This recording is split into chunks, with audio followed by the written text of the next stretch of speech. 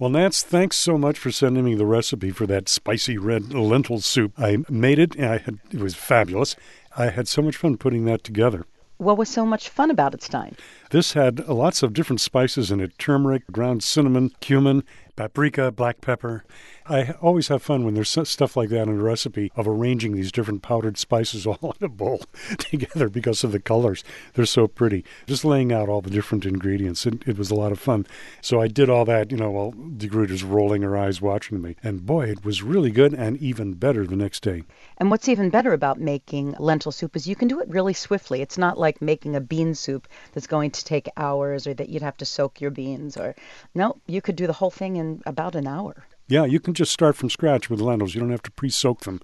Like you said, I think I had that on the table inside of a little bit more than an hour. I'd like to take credit for that recipe. It's not my recipe. That's Lynne Rossetto Kasper's recipe from the Splendid table, How to Eat Weekends.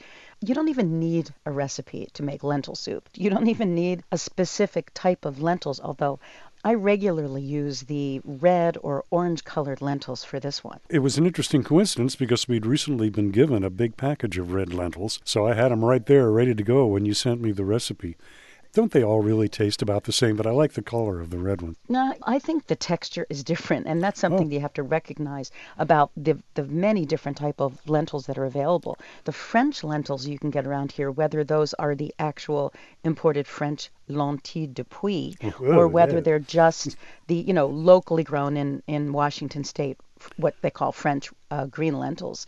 I use those as well. But for this particular soup, the red lentils, the lentilja roja, are the ones that really work best. I shop at a lot of different places for lentils, anywhere from Mediterranean or Middle Eastern stores to the local supermarkets where I find them in bulk bins. Last weekend, when we were coming home from our trip to Orcas Island, I stopped at a place called Pleasant Ridge Farm, where they have their own lentils that they grow in eastern Washington available, as well as chickpeas, split peas, and beans. And I stock up for the winter there. When they open again next spring, we'll be there again. I like knowing that those lentils haven't been around for a long time, because lentils have a shelf life like anything else. You're supposed to keep them no longer than a year in dry storage. I don't know whether they're 100-year-old lentils that I have in my lentil stash.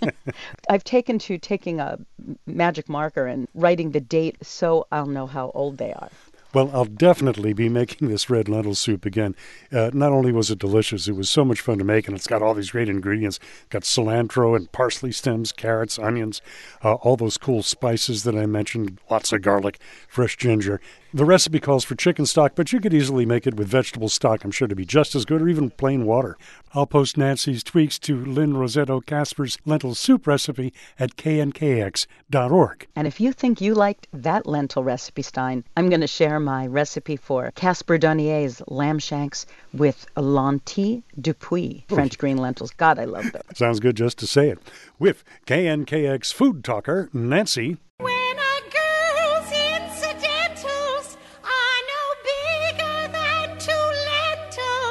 Leson. He's Dick. And lentils are good for you too, Nance. Plenty of folate, iron, manganese, phosphorus, thiamine, potassium, vitamin B6, riboflavin, niacin, pantothenic acid, magnesium, zinc, copper, and fabulous selenium. Stein.